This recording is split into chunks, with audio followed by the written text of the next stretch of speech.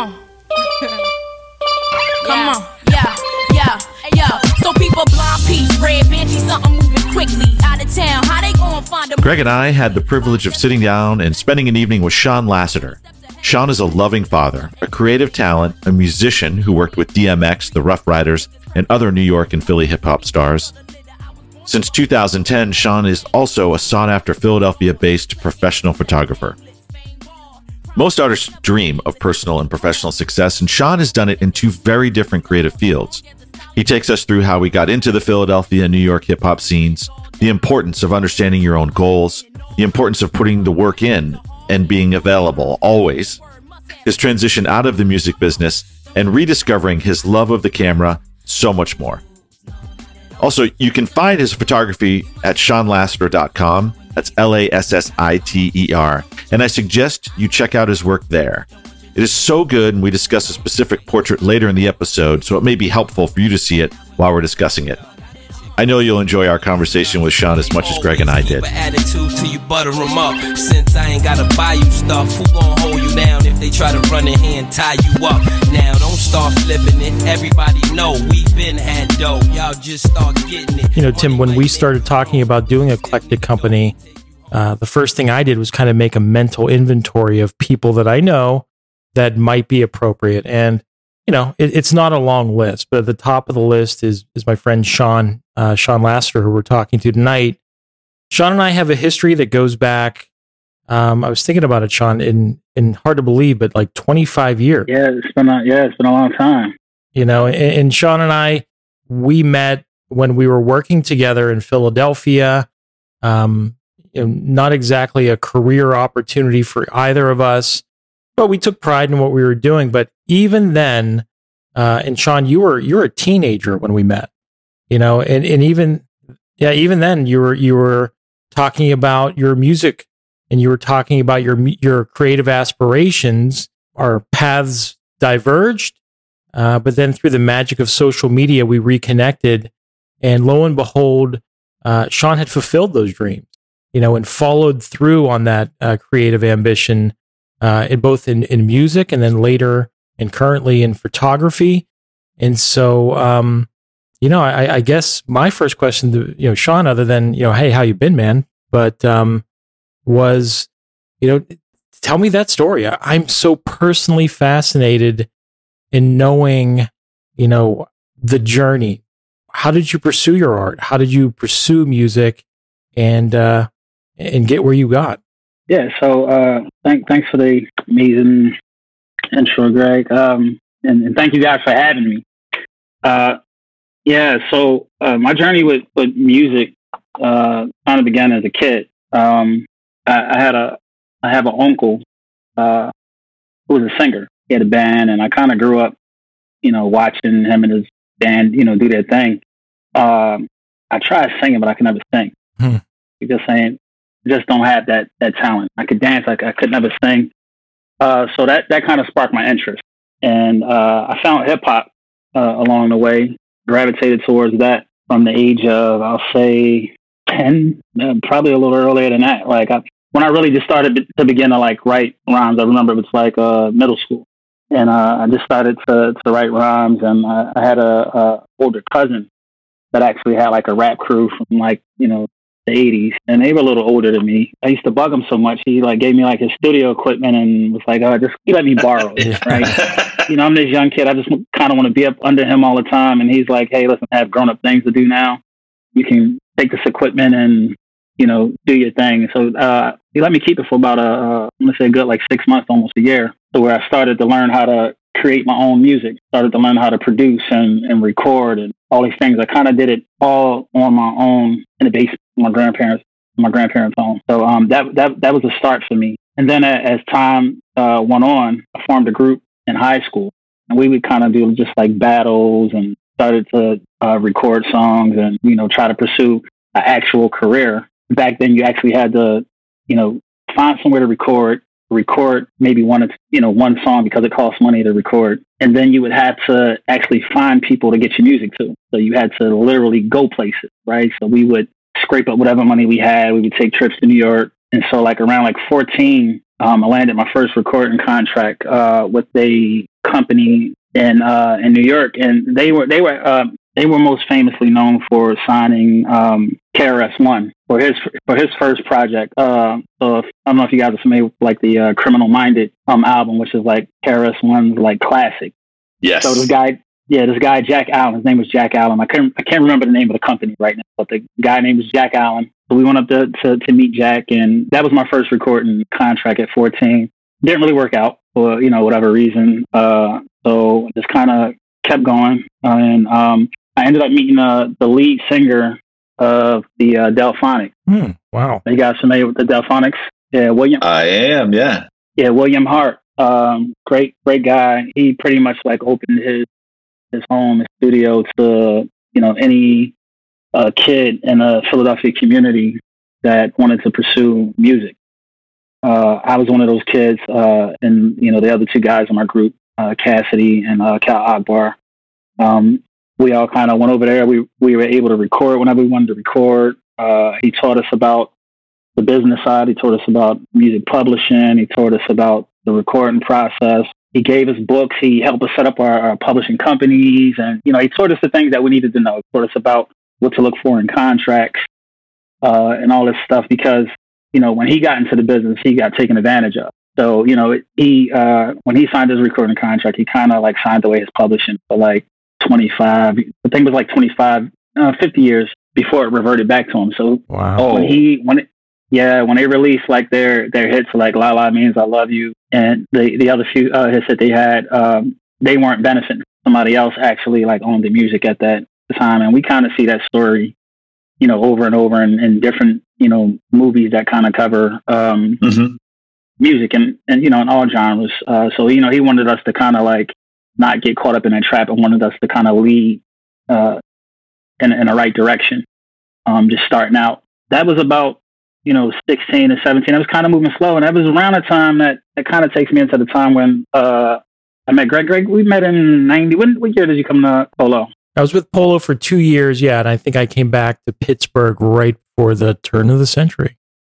Okay, yeah. So in 97, so I had a few things that transpired in my life, and Greg, this would be news to you, as you never really did. He didn't really know any of these things, but so I had my first child when I was 16, going to 17, and she passed away at 3 months due to meningitis.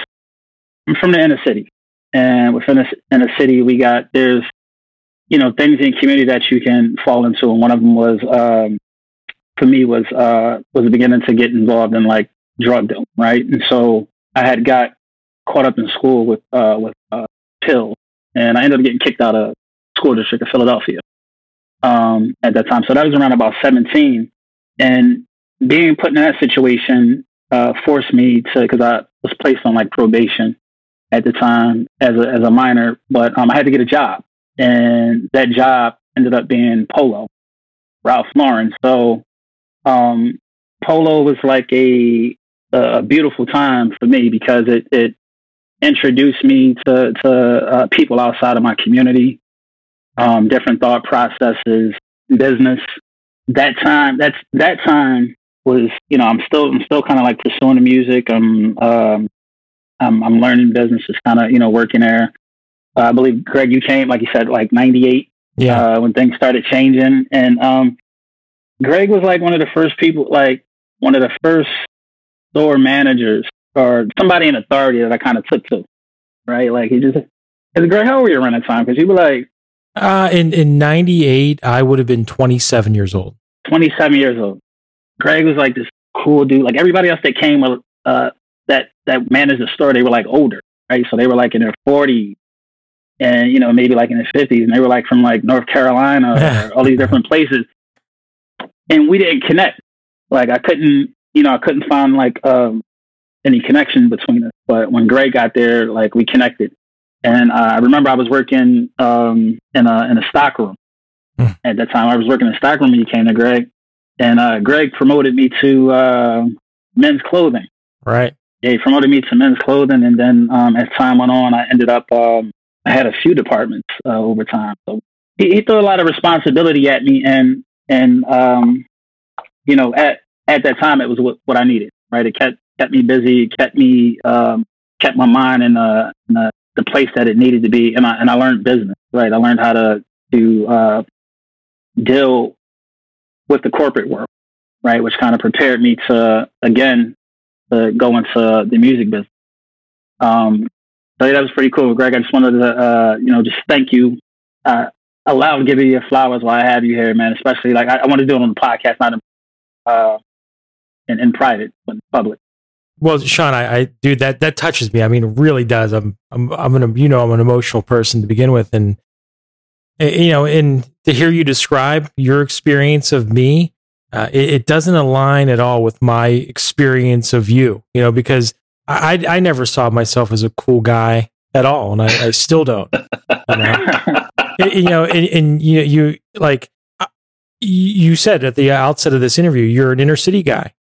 Right. I couldn't have been more suburban when I got to Philly. I didn't view it as me thrusting responsibilities on you. I looked at it as, this is somebody I can count on. This is somebody that, whatever our places we're coming from, this is somebody who's smart, somebody who cares, and somebody who I can count on. That's the way I saw you and your cousin and so many of the good people who kind of stayed there together with us for a brief period, but it was a really good period. I think back about that team that we all put together often, and what so many different personalities and backstories and things, but I feel like we genuinely cared about one another, and so yeah. So thank you, but everything. If I meant to you, you meant to me as well, man. You are a special person, and I knew it from the moment I met you. I appreciate hearing that, Greg. And for coming from where I come from, somebody seeing that is a big gesture, right? Like the environment that I come from is more like a crab in a barrel. You can't. I always compare it to the old aristocratic court, like right, like you got to kind of downplay yourself to kind of get ahead, and not stand out too much, not appear to be trying too hard, and even within kind of within polo, like when Greg promoted me, I got a lot of. I'm young. I was like 17, 18. You're like 18. Yeah. 17, 18. Right. And some of my employees were like, like 30, right? Like a little older. So, I learned a lot in that process. And it's from those days kind of set me up for like the rest of my life. Just having those experiences. Aaron and I talk about it all the time. People like, if it wasn't for, for polo and those experiences, man, like, I don't know. I'm sure I would have turned out, cool, but like the lesson, like, yeah, it's kind of like things just were kind of like accelerated. Well, I love your cousin Aaron too. And yeah, that was a great experience for me. So thank you for being part of that. If I had to describe it, it was like, it was college, right? It was like, it prepared me. Like I literally came from like high school to working in retail to, hey, when I say you threw responsibility, like that was responsibility, right? Like, and I'm like, okay, I have to figure this out in real time. Right. And that's exactly what I did. And that, that experience taught me that you can pretty much do that with anything. So that's why I consider it college. It's like, hey, you know what, this is, Greg just gave me an accelerated course, in life and management and, responsibility. You were the first person to talk to me about an action plan. I don't know if you. I don't remember. Remember that? No, I don't. Yeah, like you got to have an action plan. I'm like, what the hell is an action plan? Oh, shit. Like, get you a deli planner. I literally got a deli planner and I'm trying to figure this shit out. And I'm like, he's on to something. I don't know. Like, and I literally started writing out goals. Right, and this takes me back to like music. Based on those conversations, like I would literally like go back and, okay, this is the goal. Okay. I want to, sign a recording deal by this time. I want to have this many songs recorded by this time. And, I want to release this music at this time. And I started creating steps. Some of them I saw through, right? Because that's the other part I explained. You got to see it through. But the idea of like, hey, write it down. And that was something else that, like I said, that stuck with me. But shifting gears back to the music, right after you left, Greg, in November of 1999, October of 1999, I happened to be in a barbershop in Philadelphia, getting ready to go out that night to like a club. And this guy walks in the barbershop and my barber's like, hey, his brother's on Rough Riders. Right? Oh, yeah. He's like, yeah, man. He's like, yeah, my brother's on Rough Riders. And, coming in, he used to have a little snippet cassette tapes. And he's like, yeah, I have this tape of DMX and the Lox. And I'm like, I look at him. And I'm like, okay, that's cool. Everybody's somebody, right? Like, that's kind of the thing. Everybody's somebody's brother, somebody's cousin. I kind of heard it all before, so it was like, whatever. I looked outside and he was driving at the time, a Neon. I'm thinking, all right, your brothers are like the owners of Rough Riders. Like, I'm expecting to see some, type of luxury vehicle or something outside. Well, you had a way nicer car than that at 17 when we worked together at Polo. I remember. I did. And so I'm, look, I said, and I'm like, whatever. So he's like, let me hear something. So, we rapped for him. Me and one of the guys in my group, we rapped for him. And he was like, hey, let's exchange numbers. I'm like, call you guys. The normal thing that you hear from people. Yeah, I'll give you a call. Like, you can come meet my brothers. And so I didn't give him my phone number, right? Like, my friend, he was like, they exchanged info. And that was Friday. So Monday, he gets a phone call. And he's like, hey, we want you to come up to New York. I want you to meet my brothers. We all get together. We drive up. And lo and behold, his brothers are actually the owners of Rough Riders. Wow. And he didn't tell me this at the time, but he's Swiss Beats father. Yeah. Oh, right? Man. Yeah, this is his father, right? He didn't even explain this. He didn't even explain this in the, at the beginning. Like, I figured this out as we go. It's crazy. Yeah, we go there and we rap for one of their brothers. The other brother was in Miami at the time. He's like, yeah, I like y'all. We'll wait to see, when my brother come back, see what he thinks of you and everything. And so we're like, cool. So we kind of like, we've been here before. Like, I kind of skipped some of those stories because there was a lot of them. But we've been here. Well, we've met artists and, you get the promises. Yeah, we'll invite you down to the studio and all that. Nothing happened. So they actually, that Tuesday, he's like, listen, you know what? I'm going to actually fly you guys down there, fly you to Miami. And we didn't actually fly down. They were going to book us to fly down, but we didn't fly. I had to go to work. I had to literally go to work. You had to prep for the Thanksgiving sale for Black Friday. Yeah, I had to get ready for that, right? I had to go fold some knit. Wow, that could have gotten in the way of just the rest of your life. I just think about. I'm so interested as to where this goes from here. It could have. So we didn't go. I kind of passed up on that. I made an excuse. I don't know what the excuse was that I made. I made an excuse so we couldn't make it. But he ended up coming back maybe like a week later. We drove back up and they were actually shooting a video for Eve at the time. It was, I believe it was Love is Blind. And, we get out there and the first thing that they do is like, they like to make artists battle. So there's another artist around. It's like, all right, well, he raps, let's hear y'all battle. That's what we did time after time again. And up until about, we did that for about a month, right? Go to New York, stay there for a day or two, call out of work, battle, go back to work for a couple of days. And I'm like, I would go back to work and I'm sitting there and I'm folding and I'm like, yeah, this ain't it. I don't think this is it. I'm like, we're kind of close. So around like November, mid-November, late November, we decided to go in the studio and actually record some songs here in Philadelphia.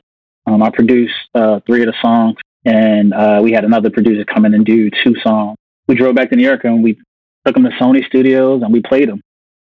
And they loved it, right? It was like, okay, like I believe they saw the potential just from hearing us rap, right? But they needed that extra push, which was actually hearing us on record.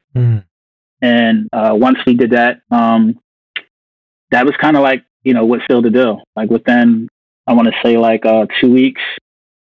We got the recording contract. Wow. We signed a recording contract right before Christmas, which was perfect. But I literally, and Greg, you don't know the story. I don't think I ever shared this with you. But I literally went back to work. I demoted myself. I never told you that. No. I demoted myself, and so once we recorded the songs, and I they're like the contracts come in, I went back to work, and I said, hey, I told Julie, I said, listen, I can't do this anymore, but I'm not ready to quit. Right? I'm like, I just want to demote myself because I need to take some time off, and I know the store has responsibilities that need to be taken care of. Like, I don't want to do that right now, and that worked out. So I went from managing the store to, managing, the half of the store to, just filling in hours. Right. Yeah. And, one morning, man, I just kind of walked in, and it was me and Jovita working there in the morning. You typically open like two or three people in the morning. And this particular morning was just us two. And I'm literally standing there on the folding table, man, writing my resignation letter. Like, I don't know why, but I just sat there and I wrote it. And she came out from, in the back, and I just handed it to her, and she was like, are you serious? It's like, yeah, I have to do this. Like, and she was like, well, can you at least wait till somebody else comes in? I was like, oh no, I'm not going to leave you. I'm going to wait till somebody else comes in, but I'm not going to finish the day out. So I left like 10, 11 o'clock that afternoon. I never turned back, man, and kind of just moved up to New York. Kind of threw myself into it. Now, Sean, in New York, in late '90s, early 2000s, this rap is a big industry at this point. And we've got East Coast, West Coast, got some really big bands that are starting to blow up. Were you intimidated? Were you excited? Were you thrilled? Yeah, and it was so I was excited. Like, I've never my thinking has always been like, you guys remember Hangover, Mr. Chow, and he's like, but did you die? Right? Like, that's my mindset. Like, I'm going to swing for it, right? Like, I know I got the talent, right? So I'm going to take my shot, and if it does win, lose, or draw, right, it's not going to kill me, right? So I'll do it.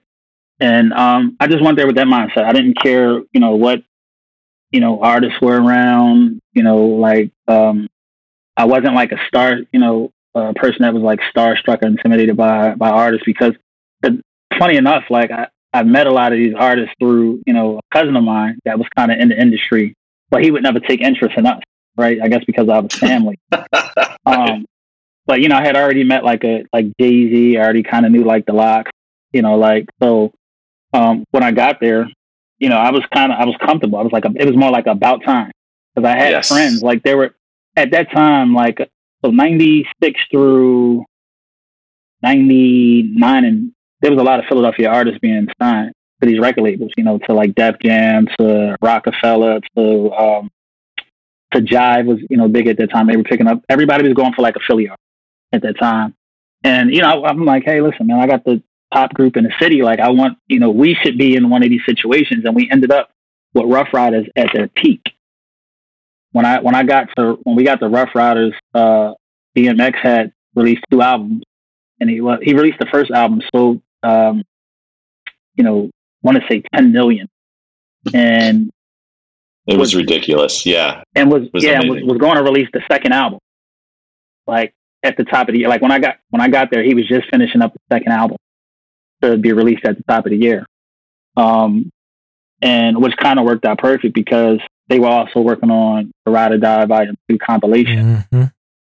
So, and that's where we kind of came in. So my first project was a multi-platinum project. Sean, when you're working with these guys now, you're getting to know them, they recognize your talent. I don't know if mentoring is the right word, but when they say to you, we want you guys on this next record, like, you're still 20 years old at that point, 21 years old at that point. Man, what's that feel like? I didn't feel anything until it was actually released. Like, because there was a lot of back and forth to Philly to New York, to staying in New York, to sleeping in the studio, to, you know, just trying to hang around the different artists just to kind of be, hey, I got a hook for you. I got this for you. I got that for you. I got a beat for you, right? Just to kind of try to get on a project. My manager at the time, his name's Teddy, was his father. He ended up being our manager. But he the one thing that he told me was like, nobody's going to call you, right? You have to be present, right? Like if you're present, things can happen. If you're not present, you know, they may not call you. The chances that they may call you is slim to none, right? Like in hip hop, people deal with what's in front of them, right? Like a problem presents itself. Hey, we need to complete this record, and the artist isn't showing, right? Like whoever's there is going to get the opportunity, right? So like for me, with the lead single off the album, which was Got It All, featuring Eve and Jadakiss. I'm living in a studio basically. Like they had like 4 studios booked in Sony, and I go from studio to studio when nobody's recording. I'm in there recording. I finish that. I go to the next studio. We'll record something else. I go to the next studio, record something else. Like that was how we work. And this one particular night, Eve is because they have a tour going on at the time, also the Rough Rider Cash Money tour, while we're doing a compilation. And Eve is in the studio, and I just happened to be there, and she's like, and I rolled the dice. I asked the question. I said, "Hey, do you have a hook for the song?" She was like, "No, I don't." And I was like, "Okay, give me a few minutes." She was like, "Let me know if you got something." I said, "I'll give you a few minutes." And the song ended up being called "Got It All," but originally it was more so like, "Give me these things," right? Like, so she says, so in the version that we end up using is, she's saying, I don't want your cars, I don't want your dough, I don't want your jewels. Like she don't want those things, right? She has it all. Mm-hmm. Like that was the idea. But the original idea, I was saying like, hey, like, give me these things, give me your car, give me your jewels, give me this, right? Like, and she's like, I'm not that kind of a person. That's not the image. So we flipped it, and she recorded it. Pass the word, must have stacks to cross lines. Come on. Don't want your dough, I don't want your car. Don't want your jewels, no, not at all. With them other bros, you might pull it off, but not with me, sorry boo, I got it on. Don't want your dough, I don't want your car. Don't want your jewels, no, not at all. With them other bros, you might pull it off. And when the owners DNY, they came in, they was like, this is the single right here. Who did the hook? And I was like, me, and they was like, great. So they didn't really have a direction for the record. So the hook that I created gave them a direction for that particular record. And so then they end up adding, that song was just supposed to be Eve by herself, but they ended up adding Jadakiss to the song to kind of give it context. So she spoke on the record from a female perspective. He spoke from a guy's perspective. Ended up being the first single. Like, now hearing that, like actually hearing Eve like record, my vocals, knowing, and she was big at this time, felt great. Like it was an amazing feeling. Holy shit, yeah. I bragged about it, right? Like, I came home, but there was no instant gratification because like you had to wait. I could come home and tell anybody anything, right? Yeah. But I had to wait 6 months or so for it to come out, right? And then people are like, all right, well, I hear the song, but how do I know that you did it, right? They got to read the credits. That's my question. Like, I'm thinking about you in New York, and and going day to day as an artist, living that life, and and fighting to make it. And then it's like, okay, I'm not just hoping that this is happening. This is happening. But it hasn't come out yet. You're not seeing the fruits of your labor yet, and you're going home to Philadelphia every couple days or weeks. Like, what's your family? Are they like, because I see you guys, I know your cousin, I know how close you are. You guys, even just in photos, there's such a feeling of love and bond there. But at that time, were they like, Sean, you're out of your freaking mind, or were they there for you? I was foolish, right? Like that, everybody, nobody saw it. Like nobody understood it, 19, 20, right? Like, well, 18, 19, making about 30K. And I just kind of walked away from that. And they're like, what are you doing? Right. So you're going up here, right? You don't have any income, right? Like you're getting a little, you're getting some money. Like we did, receive an advance once we signed the recording contract. But prior to that, everything was kind of like on our pocket. And, advances, they're not for us coming in, it wasn't a lot of money. I had to send that money, a lot of that money back home to take care of my household. Right. Right. So, in New York is expensive. New York is extremely expensive. So, nobody understood it. I only heard some things through the grapevine, but they weren't good. Like, they weren't good at all. Wasn't positive. I didn't really start getting a lot of positive feedback until the album actually hit and people.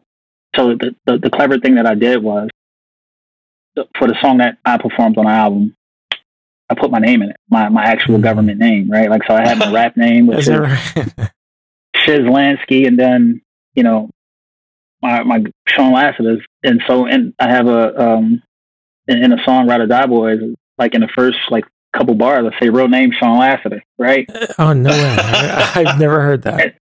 Yeah, you have to go back myself. I did that. And so people would know, right? Like you couldn't say, well, yeah, that doesn't sound like you. Like, that's not, no, that's me, right? Like when you read it, when you audio tagged it. Audio tagged it. Yeah. So I did that and it worked out. Don't start the ass up, boy. Come and get what's up. Man, yo, rap niggas is high fashion. Flashing, talk thug, no action. We read MCs like TVs with caption. Sharks we smash on, guns we blast on. Spit fire like blow dries and drag that on. Your career won't last long. Real name Sean Lassiter. 4 words for y'all, F-type, no passenger. Flow nasty, man, you know what I mean. And I keep them diamonds shining blue, yellow, and green. I remember coming home after the album release, and this is when Philadelphia used to have like the Greek picnic. It was a big picnic where everybody would kind of converge on the city, and they used to be wild. And I remember me and Aaron kind of being on Broad Street, and the cars would just ride by, and people would be hanging out their cars, and it was just total chaos, right? And these guys, they drove by playing my song, right? But they're looking at me like they're looking at me aggressive. Like this song has them feeling so aggressive. Yeah. Right. But they're looking at me and I'm sitting there like, yo, that's me, right? Like you can't be aggressive with me with my music, right? Like I'm the one hyping you up, I'm hyping you up now. Like I'm your theme music right now, right? Like so at that moment I was like, yeah, this is real. And we started getting, doing like little pop-ups and videos and stuff like that. And so my family started to be, being able to have like bragging rights. Like, hey, that's my nephew. That's my son. Somebody would walk up to him like, hey, I heard your son on this album, or I heard your nephew or your cousin on this album. So then it kind of became a thing. It became like fashionable to be related to, Crazy Sean that quit his job and, went to New York to pursue his dream. And that was pretty cool. It was a rough time, but it was pretty cool. Like I wouldn't trade it. A lot of people, even like really young people, think you come up with a hook or you have this great beat. It's just success is gonna happen. But what you described was a lot of hard work, and I mean, you were starting when you were 14, right? I mean, you had put in 6-7 years already at that point. And then, living on ramen noodles, bouncing from studio to studio, and just being there and being available. That business is a tough business. And so I just was so impressed with just how hard you worked to get that break. And then when you got it, you were ready. And you made something.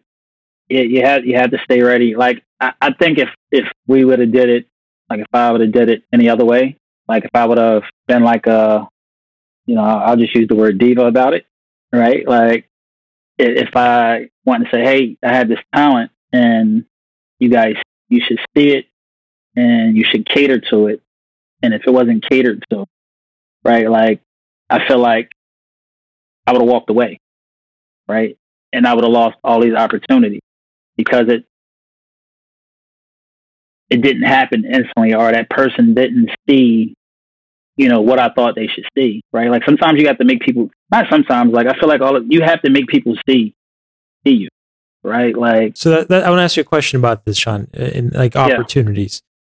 And so, to me, correct me if I'm wrong, like, hip hop is a artistic form that has more collaboration than other forms of art, and so what I'm hearing you describe, being in the studio and interjecting that hook and getting it a part of that project, is like you're a freelance artist. You're a freelance musical artist. That early initial success was exciting, and you knew it was real. Your talent's been validated. But how does that translate in hip hop at that time from having talent, having some early success and connections, to something that you sustained for some time? Being able to like build relationships with people, like being personable, right? Like being likable, right? Like that. I feel like that's the one thing that with some people that I've been able to master, right? Because I've broken the first law in the 48 laws of power, right? Like, never outshine the master. I've broken that time and time again, right? Like, but for people that weren't like, on the same path as me, right? Like, so I had executives that would like, hey, you know what? I like this guy. He's pretty cool. He's reliable. It's the same, some of the same stuff that you said, Greg, right? They would call me for stuff, right? Hey, such and such didn't show up today. You think you could come down and write finish the song? Sure. I want to say, like, the talent, kind of grabbed people's attention, but, who I was as a person is what kind of carried it, right? Mm-hmm. Makes total sense to me. Yeah, it opens doors. Like, who you are can open the closed doors. I've opened doors and I've closed doors. But it in hip hop, it's such a competitive field, right? Like, it's literally like gladiator, right? Like literally, because you have these people with talent, and it's not really about just the talent. Like, some people are talented as hell, but they have they have vices and things that kind of hold them back. They have personality traits that don't sit well with people. They rub people the wrong way. There's a lot of things that can kind of hold you back, like, in the industry. And a lot of the artists that you may have heard from that kind of like vanished, they kind of crossed one of those things, right? Like, they, something went wrong. Like, they didn't just get, pushed to the side for no reason. Like, they rubbed somebody the wrong way. They said or did the wrong thing, or they weren't reliable. They didn't show up. I will look at those guys and say, okay, I'm gonna do the opposite of everything that they're doing. It's gonna work, right? And it worked, but then, now if I'm in somebody, I'll just say I'm in somebody else's kingdom, right? Like Rough Riders was somebody else's kingdom. The king might not be so happy with that, right? So, he's gonna look for ways they're gonna look for ways to kind of, banish you, behead you, right? Like, they got to try to cut you down or try to, push you back. And I think if I could go back and, do some things different, like, I would kind of not downplay, some of my talents, but roll them out a little slower, right? Because I kind of came through and just like, hey, I write, I rap, I produce, I can record myself, right? Now, you might have somebody that just raps, right? I'm sorry, I skipped one thing about myself. And I know the business, right? Like, so now you might have somebody that just raps. They don't know the business. They don't know how to be, personable with people. They're lacking a lot of things. They have, vices, what have you. Now they're looking at me like, oh, this guy think he's perfect over here, right? Like, I got to figure out a way to, to push him to the side. So you can create. He's a threat. Yeah, you inspire fear and insecurity in other people, and I dealt with a lot of that. Like, but at the time, I didn't understand what it was. I didn't know what it was. Hey, I could do this. You should, appreciate it, right? Like, you should want this within your team, right? All right, Shiz can do everything, right? I thought that was like a good thing to be able to do everything, right? Like, yeah, it doesn't work that way. Not in hip hop. I was going to say that if there's one managerial precept that I've clung to my entire career across different industries, it's that I want as many smart people around me as possible. And if they're smarter than me, even better, because I'm going to learn something from them, and I know they'll like me, so they'll help me look better too. So, that's a shame that's the way it is sometimes, but I can see totally what you mean in the opposite respect. Yeah, so it's a dog dog world in hip hop, man. It's hip hop is based on, but it's changed a lot. But when it started, it's based on being authentic. Like, authenticity was like a big thing. Being respected, right? Like, you had street credibility. Like, all these things kind of tie into it. It has nothing to do with music. It has nothing to do with talent, right? But it's like, it's a part of the image, right? So it's like, okay, Sean's respected. He's talented. All right, I got to figure out what he's not good at, right?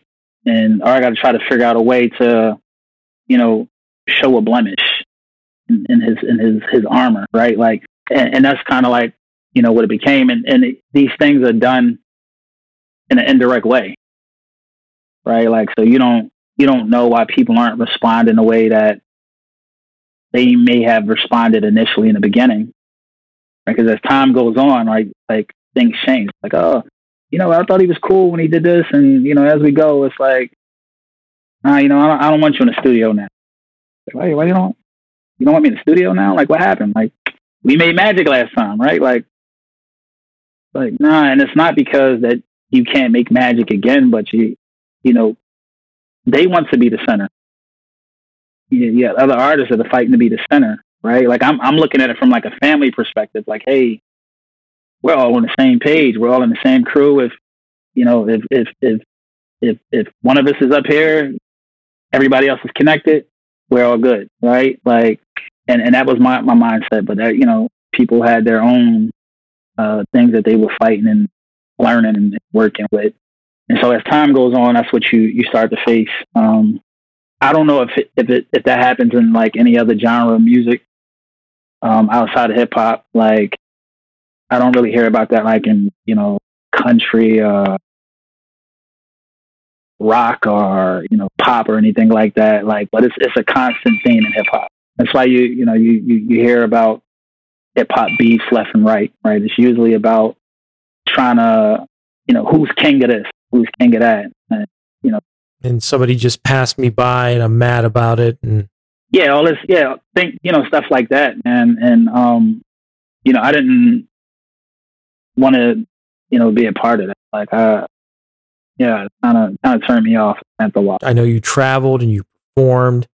Is that kind of what got you eventually thinking, I want to make another change, I want to make another transition? Was it the business that kind of wore on you? I'm just going to throw an arbitrary number out there. I don't know what the number is today, but just say the lifetime of a copyright worth like $2 million, right? For one hit song, right? Now, as an artist, I feel like, if my record label is doing what they're supposed to do, right? Like, provide me the platform to do what I need to do. I have about 20 hit songs in me, right? Like, this is a career, right? This is my thought process. So, when we're doing a contract, I remember them offering, I want to say it was like $50K for like 50% of my publishing. Right now, to a 20-year-old, it sounds great. And I'm gonna get $50K. You take the $50K and you walk away with it. To your salary, I'm good, right? But to me, like, I did the math, right? Like, I believe I got 20 songs in me, a career worth of songs, right?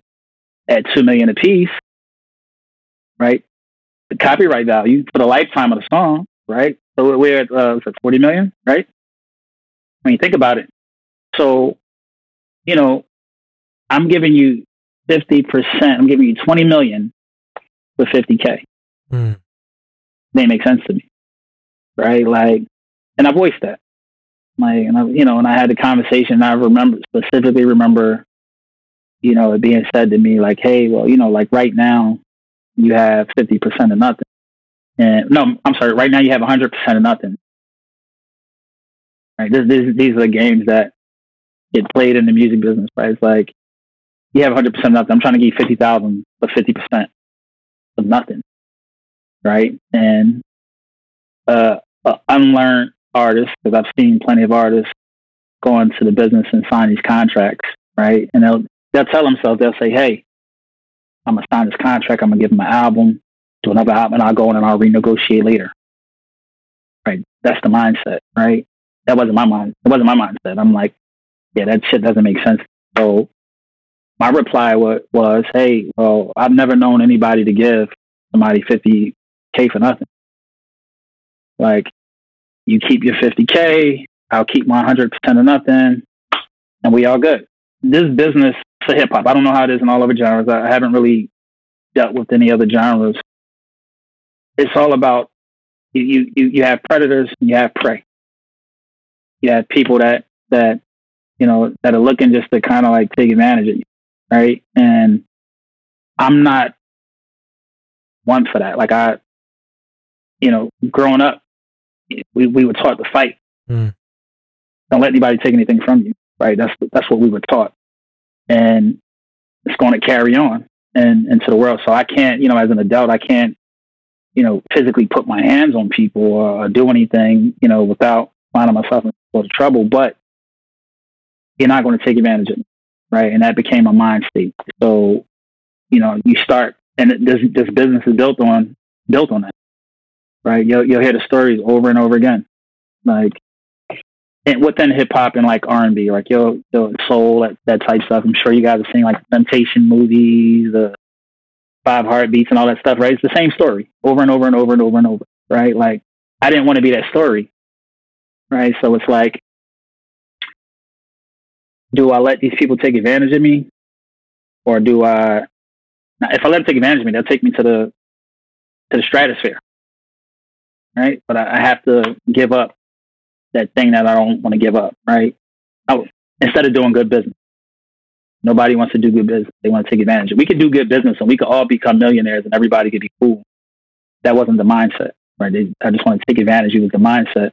So, you know, I kind of tapped out, you know, I'm going to use the word jaded. All right. So I grew jaded over time. Like, you know, I just don't want to deal with it. You know, around like, so we did Ride or Die Volume 2, and it came out in 2000. I was involved in like 5, 6 records on that album. Ride or Die Volume 2. By Ride or Die Volume 3, I was kind of like fading my way out. I was spending more time in Philadelphia. I literally just kind of went back up just to do that one record, right? And this thing is going on internally and at the company at the time. You know, one of the owners he was involved in like a bad bike accident that nearly took his life. And, you know, they're having issues with Interscope, which was like the parent company. There was just a lot going on. And so I just kind of came home. I was like, I just need a break. It wasn't what I expected, right? But what I did do, like, I learned a lot. I met a lot of people. I learned a lot. I built relationships. And so my thought process was to come home and to utilize, you know, what I learned, and to create my own company and to utilize these new relationships that I have.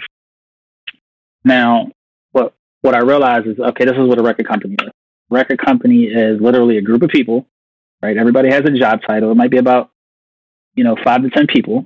Everybody has a title, right? And everybody has a job title, function. Now, the only thing that makes them an official company is that they have a budget to do these, right? us three here, we can say, hey, we formed a record label, right? We don't have to get paid to do the function, right? We can choose to get paid down the line, right? Like we can do the work and build it up and get paid down the line, right? This is my mindset early on, early 2000s. So I'm like, all right. So I came home, I took, about $10,000 and I bought all the equipment that I needed to record. That's the biggest thing as a recording artist, is that you need to have a studio, somewhere to create. And I came home and I told my friends the plan. I said, listen, this is what we're going to do, right? Like, we all have functions. I can produce, record. I got relationships. We can put together a street scene. Everybody has to kind of just work pro bono, right? Like, there's no pay, but there's no difference between a group of us, right? You got 5 or 10 people over here that with know-how, right? It's no different than the 5 or 10 people over there with know-how. They're just getting paid to do it, right? Like, and they're probably not going to do a good, as good a job as us, because they're not as hungry, right? Like, we have to get it done because we want to get paid at some point. But what I learned there is that, like, you can't have vision around the visionless, right? Like, some people have,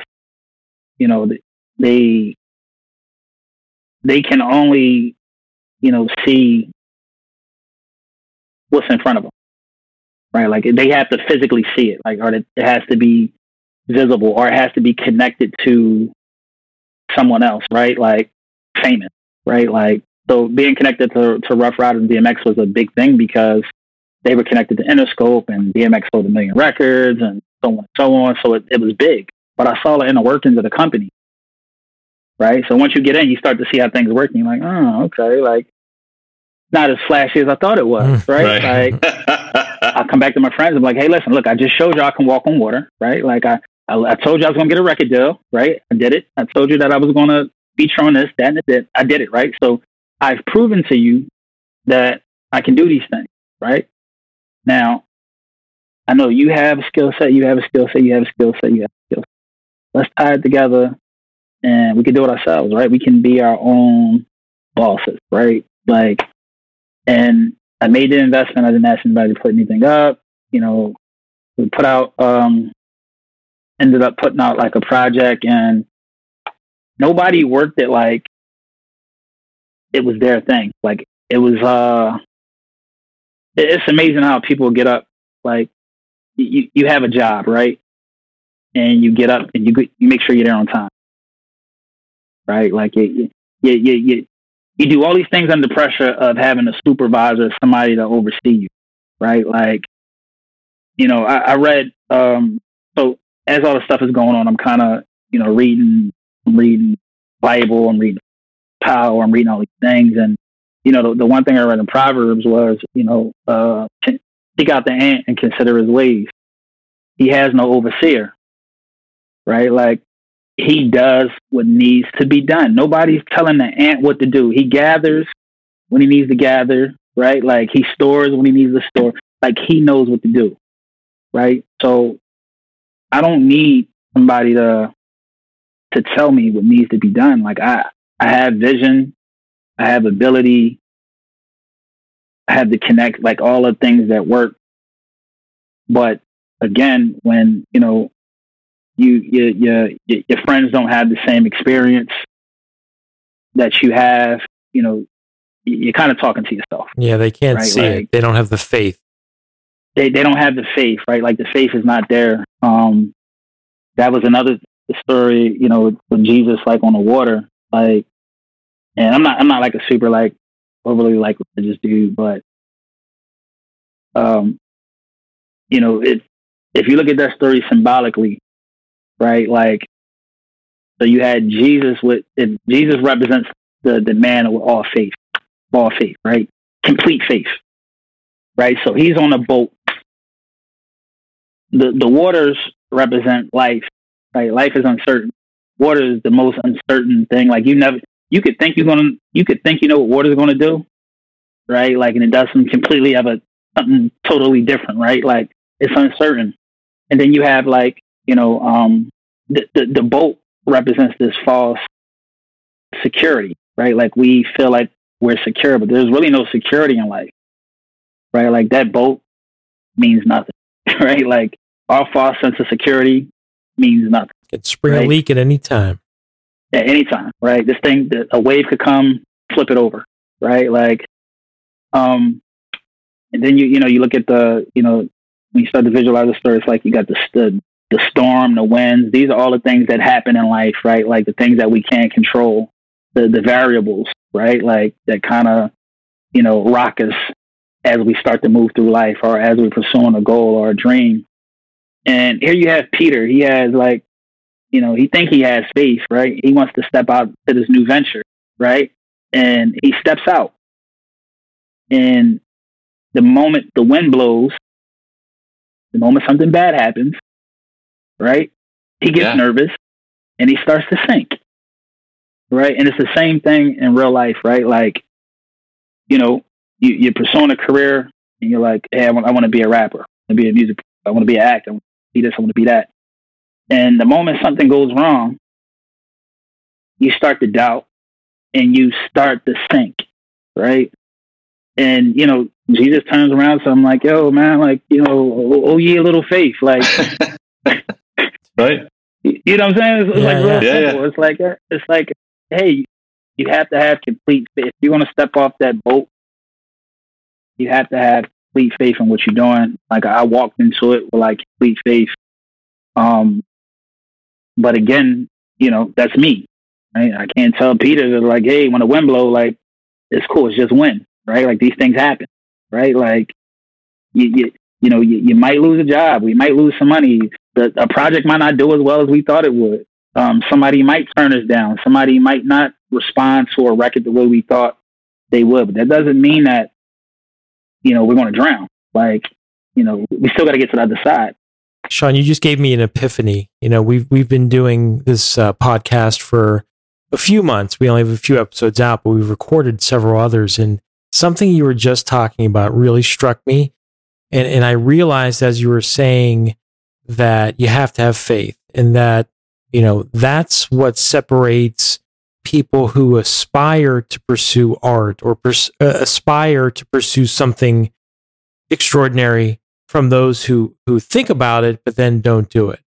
Every single person that Tim and I have spoken to have said that, it was just an internal drive they had to create, or they had the confidence to know that, I have the talent to kind of manifest my dreams. And we've talked about it in other episodes that, the old adage, if you ask a room full of first graders, who in here is an artist, that every single child in that room raises their hand. But then over the course of the next however many years, life begins to condition us all to start to assess ourselves. And it's really not just the most artistic people who emerge, but the most artistic and bravest people who emerge as successful artists, in my opinion.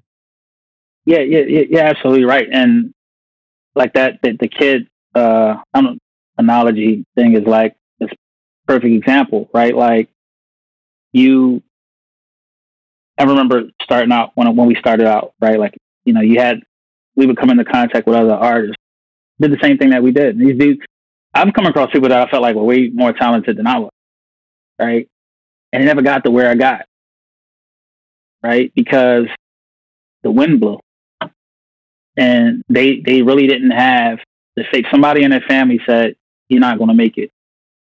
It's too large of an industry. It's too much competition. And they believed it. Right. Like, and here's the thing, like, so, you have people in my community and where I come from, like, I've seen people, risk their freedom, risk their lives, risk their, for nothing, like, for literally like nothing. Right. And it's like, all right, if you're willing to risk yourself for nothing, like, how about that dream that you got? Right. Like, put everything into that. Right. And, my uncle's a perfect example, right? Like, he had a record out when Michael Jackson came out. They were around the same age, and Michael Jackson took off, right? And he never really, kind of took off. But as he got, he blamed like management and his parents for not pursuing it or pushing it harder. But ultimately, at some point, he became an adult, right? Now you were a teenager, and you had the ability to, put the work in to make it happen for yourself, right? Like, did you or did you not believe? Right? Like, I don't think you believe, right? Because you didn't pursue it. If you believe you're going to do faith without works is dead. You can't have faith if you're not working. The work shows us that you have faith, right? Like, so, I understood that.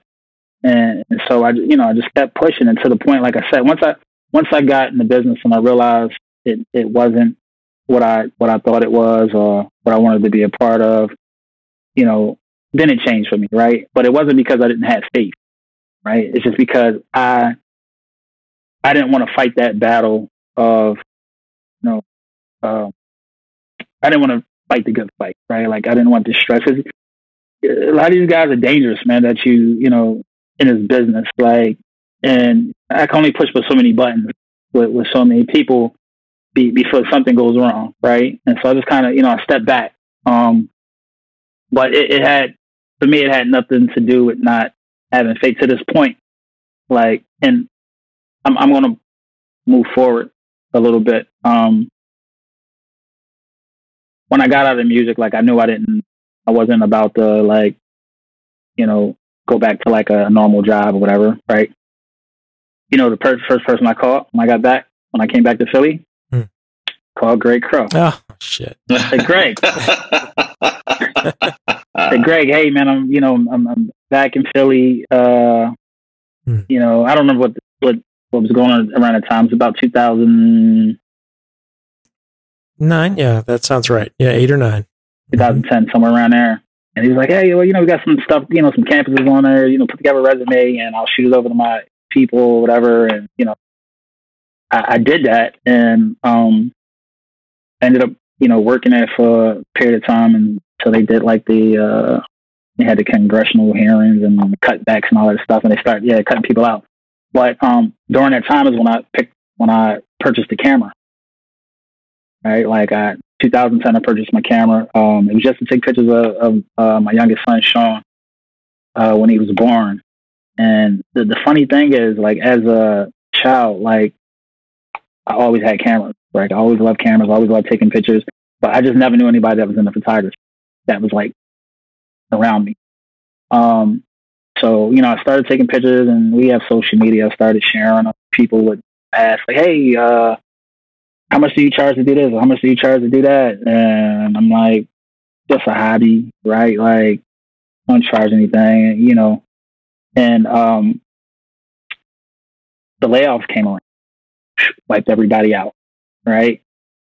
And I was like, all right, well, what am I going to do now? Right? Like, I still had, like, I had a little money saved. Like, what am I going to do now? Like, I know I'm definitely not revisiting music. I don't want to be involved in music right now, but whatever I do has to be creative. And I happened to be at an event, and I was taking photos, and somebody asked me again, like, hey, how much do you charge? And I'm like, the guy talking to me, like, it's something like, is it, because it kept coming up, right? Like, and I'm ignoring the signal. I'm ignoring this. Like, when I say it kept coming up, like, it just kept coming up, and I kept hearing it, but for this one particular time, it stuck out. And I still gave him the same answer, but the next day I went and I ordered some business cards. Right? I went to Just a Print, and I was like, I'm gonna order some business cards, and I ended up putting like the wrong phone number on them, so nobody called me. So sorry to that guy for all the calls he got. Yeah. Sorry to that guy. It didn't work out. So I set up a Google Voice number, and I put these cards together, and I told myself, I said, the next time somebody asks, I'm gonna give them a card, and that's what I started doing. And what happened was, somebody that I gave the card to, they tried to call, and when they didn't get the right number, they emailed. Oh, good. And they're like, hey, I've been trying to contact you. But the number wasn't working, so I figured I'd email you. And I look at the card and I'm like, oh, how did I do that, right? And, you know, that became like my first client, right? And then I was like, hey, you know what I'm going to do? I'm going to go get a studio now. So I went to, because I felt like that's what you needed to do. And I started doing like portrait sessions in a shared space. And I realized that a shared space wasn't, you know, what I needed for myself. So I said, hey, I'm going to go and get my own space. And I ended up with a storefront on the main avenue in Philadelphia, in East Falls, which is like close to Manioc. I'm not sure if you know, I love that area. Well, you know, I know it. Yeah, for sure. Yeah, Germantown. Yeah, man. Yeah, right over there. So, I got the studio there, man, and things just kind of took off. So I stayed there in the storefront studio for 8 years. 8 years, man, just, you know, taking clients, and it all circles back to music now, right? So the one thing I learned is, like, just because you were involved in something doesn't mean that it's for you, right? Sometimes, like, we'll run into roadblocks because it's time for us to part ways, right? But that doesn't mean that the time that we spent doing what we did there was in vain. So I'm still friends with the same people that I was friends with before in music. So, you know, when they saw what I was doing, like, phone calls coming, hey, listen, I got this going on, you know, can you come up and do this, right? Or, hey, Swiss, he introduced me to the Gordon Parks Foundation. I'm not sure if you guys are familiar with, you know, the Gordon Parks, but he was an African-American photographer, self-taught like myself. He, you know, pretty much documented, like, you know, things during the civil rights movement, that time period. He has some very iconic images. One of the first African-American, you know, photographers to be featured in Life magazine, Time. No, he wrote movie. So he's a photographer. He's kind of like me, right? Like Renaissance man. That's what you started to say. Renaissance man. And that's when I think about Sean. That's the words that come to mind. Thank you. I appreciate that.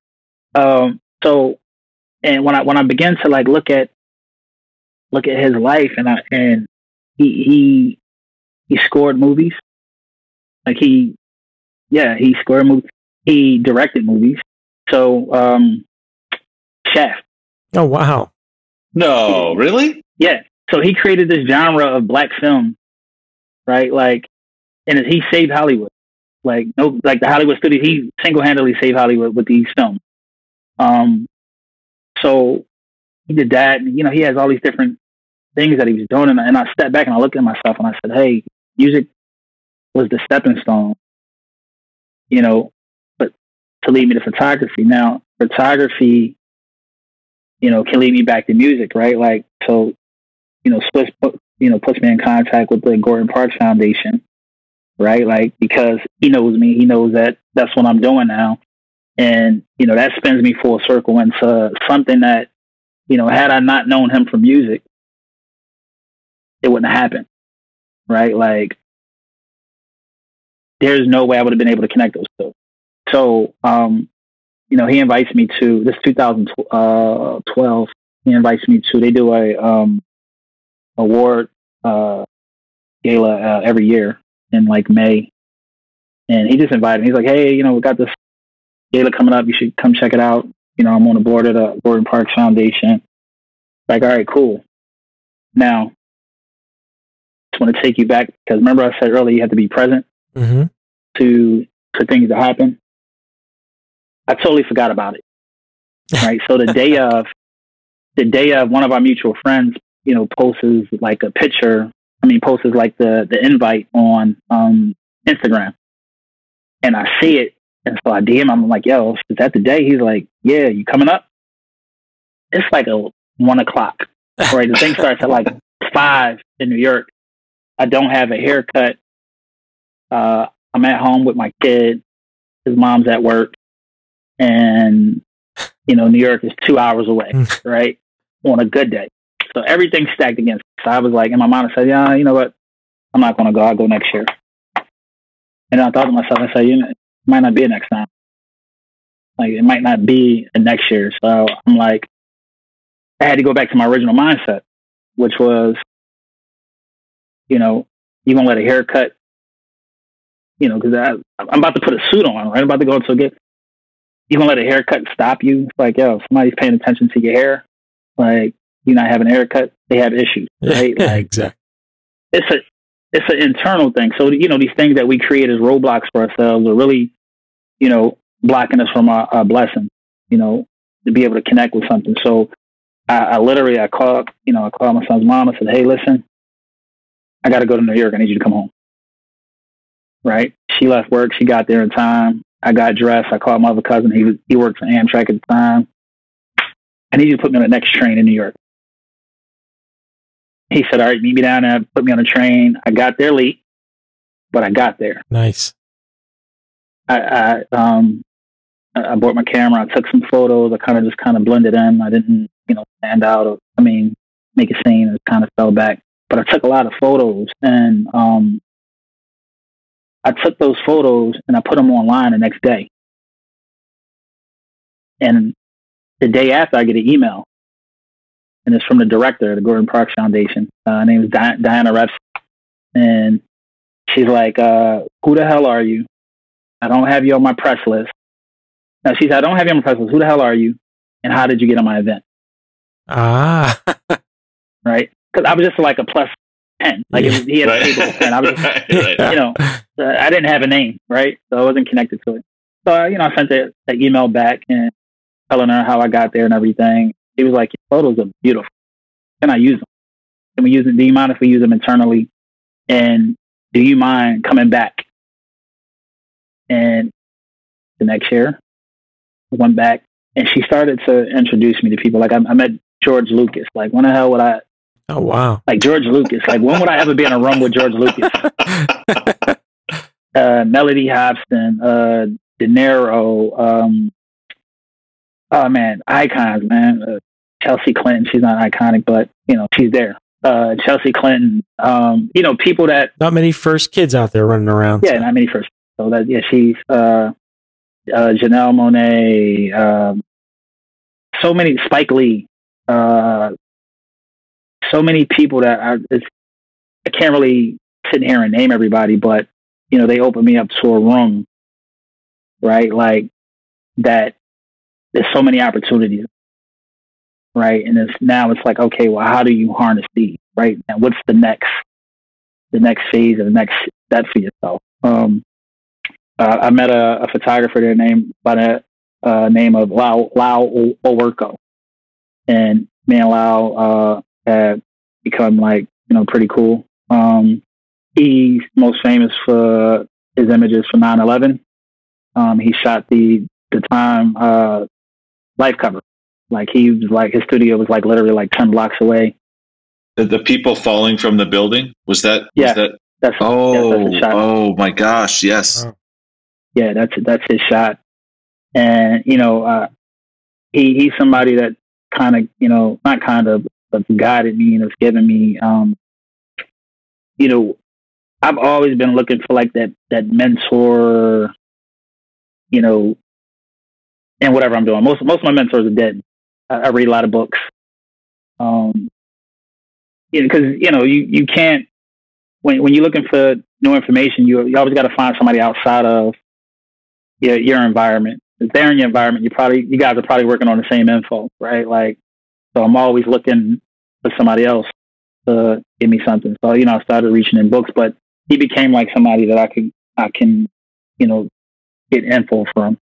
And he told me, he's like, yo, you have to find your thing. Like, you have to find your thing within photography. Like, doing what you're doing right now is cool, but I really want you to take time to figure out, what your passion project is.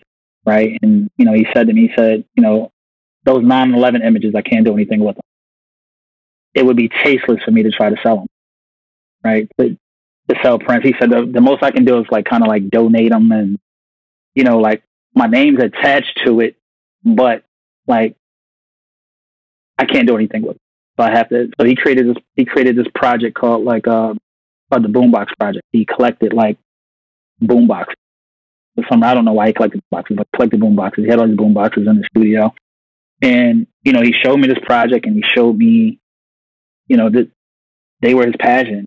He decided to take photos of them. You know, he took that and made that into art, right? Like beautiful images of just a boombox, something simple that, and he turned that art into a story. So he made that boombox mean something. So if you think about the time when the boombox was, you know, was big, with the 80s, right? Yeah, absolutely. You had punk, you had rebellious music, you had punk, and you had hip hop, right? Like, he made the boombox mean freedom of speech, right? Like, and he tells a story, and you know, and so like ever since then, like I still do my you know, my studio sessions with clients and stuff like that. But right now, my mind is set on trying to figure out what that project is. It hasn't hit me yet, but you know, just getting that insight from Lyle kind of has my mind going that direction. So it's really interesting you say that, because I actually thought you were going to say you found it, because I've been looking at your images for several weeks now, and okay. My wife is a photographer. Okay. So it's an art form that I've learned as she's gone through it, and as she's grown as an artist, I've learned along with it. And so I was looking through your photos, and the first thing that struck me was the colors and the way you put the subject in the background, and I saw these colors, and then you know I was going through and I said, okay, maybe you know color is this thing, because Sean, you really use color well, and you're very bold with your colors, but then there'll be a black and white photo, and then some color, black and white color, and I said, well, color, no, it's not color, and I went back and I started to look at the subjects that you worked with, and excluding the toddler, the little tiny infants, right? Mm-hmm. I started to see you capture them at a time where that image looks so confident. And then I started to slide through every single one, and there was a strength coming through the photo where I really felt like I touched something in that individual that was their most powerful moment. Wow. You've just taken 90 minutes and really talked about the connection with people, and as you learned how to like connect with people and put this together, and you know the lessons that you learned and the people that have touched you, and so then I come across, so I'm learning this now, but I through your art there's some, and I was very interested, how do you get your subjects to share that with you? When do you know you have that picture, and then how do you decide to move so much out of the picture? I'm sorry, I totally get you. So my photo session, so I work predominantly with women, and it's not by choice. Guys just hate taking photos. You gotta look at us. Put a guy in the head. You gotta put a guy in the headlock to get him in the studio. But we look terrible on film. Most of us. When most people think of photography, they think of it from a space of vanity, right? When photography, is documentation, no different than your birth certificate or your social security card, or your signature on your voter's registration, right? Is documentation that you actually existed, right? And the beauty of it is that, if done properly, we can catch you at different stages of your life, so we can actually document your growth, right? And everything in between. But we only like to see ourselves in a particular light, right? Like when we're at our ideal weight, we have the nice haircut and we're dressed a particular way. That's when we want to take the photo. We're not in that space, we don't take the photo. So, my sessions turn into like, I always call them Dr. Phil sessions, right? Like I literally have to have, I'm on one side of the camera, clients on the other side, and the first thing that they do is they start to pick themselves apart about things that I don't like. Had they not pointed out, I wouldn't be paying attention to, because I'm not seeing that. when I look at a person, I see a whole, right? I'm not looking at, hey, you know, she's overweight or she's this or she's that, or, you know, like I'm not looking at those things, right? Like I might see, you know, hair out of place or something. I say, hey, your hair's out of place, right? But I'm not saying, hey, you know, your face is asymmetrical, right? Like I've had somebody say like, hey, well, you know, the left side of my face isn't the same as the right side of my face. And, you know, and I started having these conversations where it's, you know, each individual, male or female, you know, I don't really care about what perfection, you know, you think that you're dealing with, or what you like about yourself, what you don't like about yourself. Like you're simply perfect because you exist, right? Like you're beautiful because you exist, right? Like there's somebody that's not here anymore that if they could swap and take this photo, trust me, they would, right? In hindsight, they would, right? So, you know, and the other thing too is like for me, you know, the whole documentation thing is like the photos that we're taking for today, they're not really for ourselves, right? They're not for us. Like we'll probably look at our photos maybe once or twice, you know, maybe that week or, you know, maybe a month and, you know, every now and then. But these photos are for the generations to come, right? Like, so we can't, you know, and I'm not saying that some clients said you can't be selfish and not take this photo. Like you're worrying about your weight. You know, your great grandchild is not going to know whether you would, you know, 200 pounds or 100 pounds. They don't really care. When somebody says, hey, you look like your great grandmother, they just need some reference. They need a visual reference, right? Like I, you know, I would always hear, hey, you look like your great grandfather. Okay. What the hell does he look like?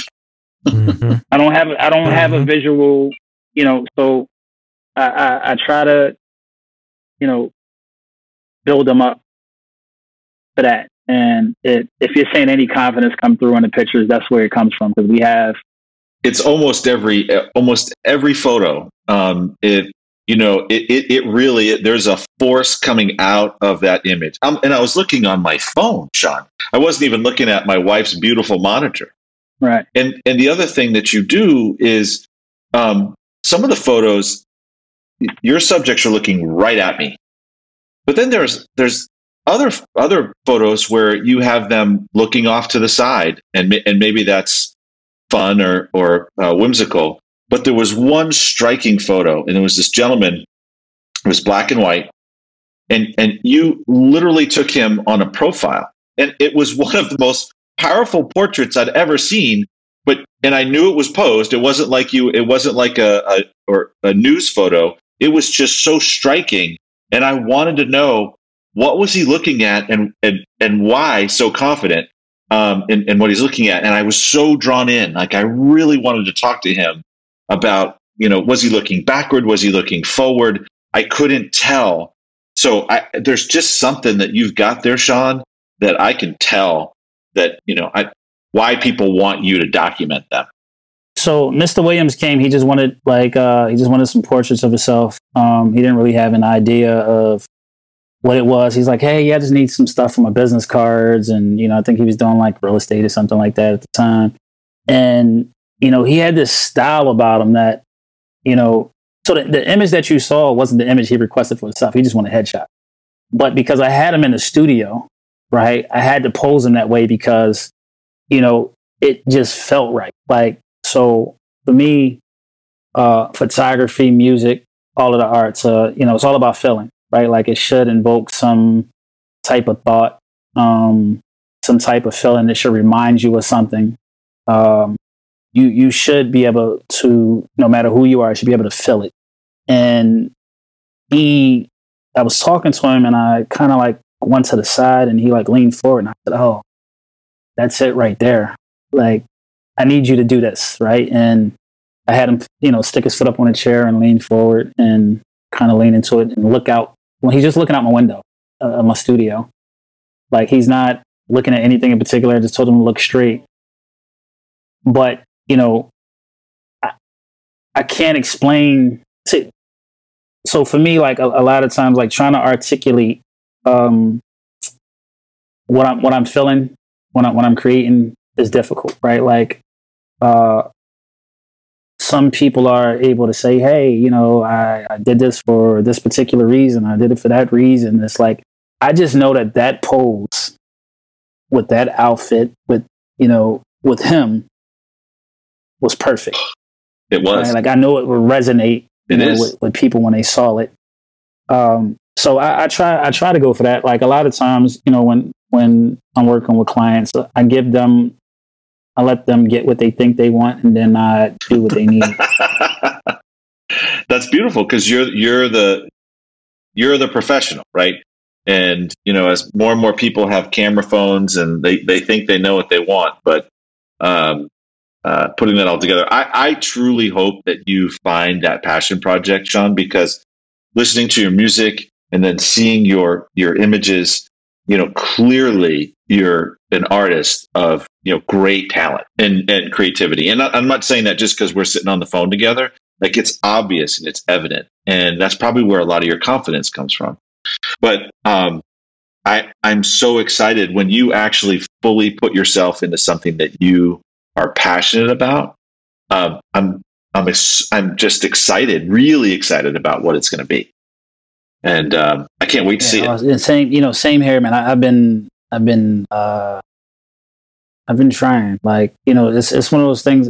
You know, Lau told me, he said, you'll know it when it hits you, right? Like, don't, you know, try. I've tried forcing it before. Like, I was like, hey, you know what? I'm gonna collect cameras and I'm gonna take pictures of cameras, right? Which is just a knockoff of the boom boxes, you know, of what he did, right? Is same thing, right? It's like, all right, anybody can do that, but you know, I tried it and it's like, no, that's not it. What I really want to do is, you know, I guess a passion project for me would be to get into, you know, my community and document, you know, the community I grew up in, and to document, you know, some of the things that's going on there.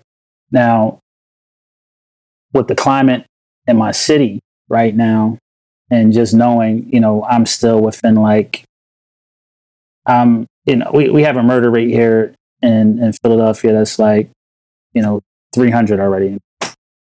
We're only halfway in a year, right? 300 plus halfway in a year. And, you know, I still kind of fit the description of these guys that's like, you know, getting caught in these situations, right? I'm still in that demographic, in that age bracket. So, you know, as much as I want to do it, right? Like, you know, I'm kind of, this is one of those things where it's like, oh, I have faith. It's like, I don't know if I want to roll the dice on this one, because I understand, you know, like what I'm up against. Like, you know, when the riots and stuff going on last year, I didn't get involved. I didn't go out there as much as I wanted to, right? But it's like, all right, well, there's plenty of people out there with camera phones and stuff like that can, you know, do that. That's not the story I want to tell, and I don't want to get caught in that mix. And it's not fair. It's to me, it's, you know, it's more like intelligence. I learned, you know, the concept of, you know, risk and reward, right? Like, where the risk, the reward has to outweigh the risk, right? Like, and you know, when I think about it, I'm like, I don't know, because I would literally have to go into some of the worst areas of the city, and you know, try to befriend these guys, and you know, try to you know, to document, right? Like, and I'm just not there at the moment. But that would probably be like one of the things that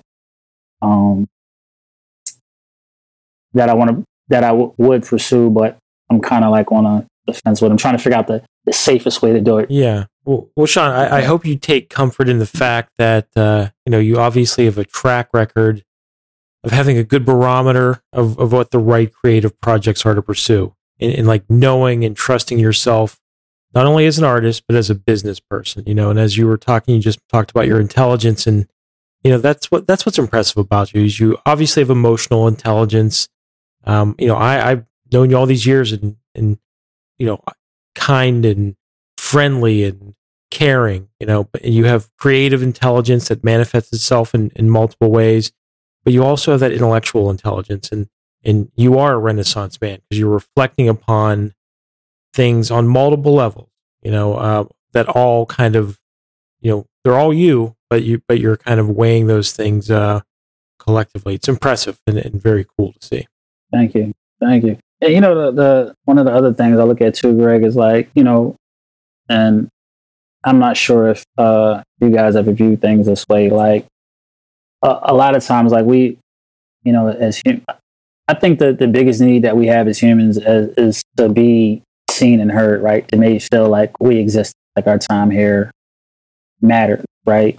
But, I also tell myself like that, I don't have to be the moral of the story, right? Like the world is vast, right? Life is vast. A lot of things going on. I don't have to be the moral of the story. If I could be an influence, like if, I always hear people say this, right? They'll say, I know my purpose, right? Like, I think to say something like that is extremely arrogant, right? Like, because your purpose might be just to, walk down the street and shake somebody's hand on a particular day at a particular time. And that's it, right? It might not be this big, grand purpose, right? So, like, if what I've done so far has, like, influenced somebody to believe that, they can have a dream and attempt to pursue it, win, lose, or draw, or they can start a business or, create something, like whatever it is, like I'm good with that at this point. Like, I don't have a desire to like be, to be famous. Fame is weird. Like, I've experienced a little bit of it. It's extremely weird. I don't know how people deal with it. But, I'm okay with like where I am in life. As far as, what I'm doing, right? Like I do want a project because I it's something that I want to do for myself, right? But it's like, it doesn't have to, end up being, like a, in a MoMA or anything like that. It's like, it can be something that I can, share with you guys, share with, my community, my city, those that, that do, enjoy what I do. And I'm good with that. Yeah, man, I've learned as I've gotten a little older, man, I'm just be a little bit more simpler, right? Like, make, we all start out with like grand ideas of what success is and what, where we should be at this particular stage in our lives and all that. And, success to me is just being able to do what I love to do without anybody telling me that I can't, right? And being able to provide, for myself and for my family. I tell artists that now, like, if they, somebody in the music business asks me, if somebody's trying to pursue, music and get into music, I ask them a few simple questions. Even in photography, I'll say, like, hey, so what do you think I should do? I'm like, well, how much money do you make right now? Right? And I was, I make, $40,000. Okay, all right. And you're doing 40 hours a week. You're doing this throughout the year. How many projects would it take you throughout the year to generate that, right? Like, what's your fan base? What's your core like, right? Like, if you have a core of 500 people, and you don't need a huge core. You get it 500 people to spend, $100 with you, whether it's, an album, a book, some merch, right? Like, and that those 500 people are going to tell, at least 10 other people about you, right? So you're looking at about 5,000 people, right? If you could get all of them to spend money with you throughout the year, you have a career, right? It's not the multi-million-dollar career, but you get to do what you love, what you want to do on your time with nobody, telling you what to do or how to do it, right? Like, and there's a good chance that, if you stick to it, right? I call it the boutique career, right? Like, it's boutique. It's not huge. You don't need a huge following to do it. I might shoot, 100, 200 people a year. It sounds like, 100, 200 people, 365 days in the year, like not a lot of people, but they sustain me, right? Like, and that's all we really need or really want now. If in a process of doing that, you put out a song and it goes, it goes viral and you become big and you become the next big thing, I'll clap it up for you, right? You're the one, right? But that's not going to be the case for everybody. But you still can have a career, do what you like, or do what you love, and provide for yourself. That's what I hear you saying, Sean. It's financial, it's artistic freedom, it's financial freedom, and that's freedom, man. So this has been amazing, Sean. It's been too long since we've had an in-depth conversation, and I couldn't be, prouder to have you on our show and to call you a friend, man. So thank you, Sean, for doing this. Sure. Thank you guys for having me. I appreciate you, and I look forward to hearing more from you guys. Sure. Thank you, Sean. Me too, Sean. This was great. It was so nice to meet you, to get to know you a little more, and I know that I really appreciate your artwork, and your photography is just fantastic. And I hope everybody listening goes and checks it out, because there is something to it that is uniquely you, for sure. And it's funny because the uniquely you part is bringing the uniqueness out of the individuals you work with, which is just incredible. And you said something early on that I think probably Greg and I really kind of have lived by, but I didn't know that. And it's work shows you have faith. And I think, Greg and I really, both wanted to do this for a while. And finally, he and I got together and said, we're going to make this happen. And we're working at it, right? Mm-hmm. We're working at it. And we have a real clear vision, and we have a real clear approach. And you were really inspiring me to meet tonight. Yeah, sure. Yeah, your approach and how you see things come together, and then how you fit in there. It was just super impressive. Thank you so much, man. Awesome. Thank you, guys.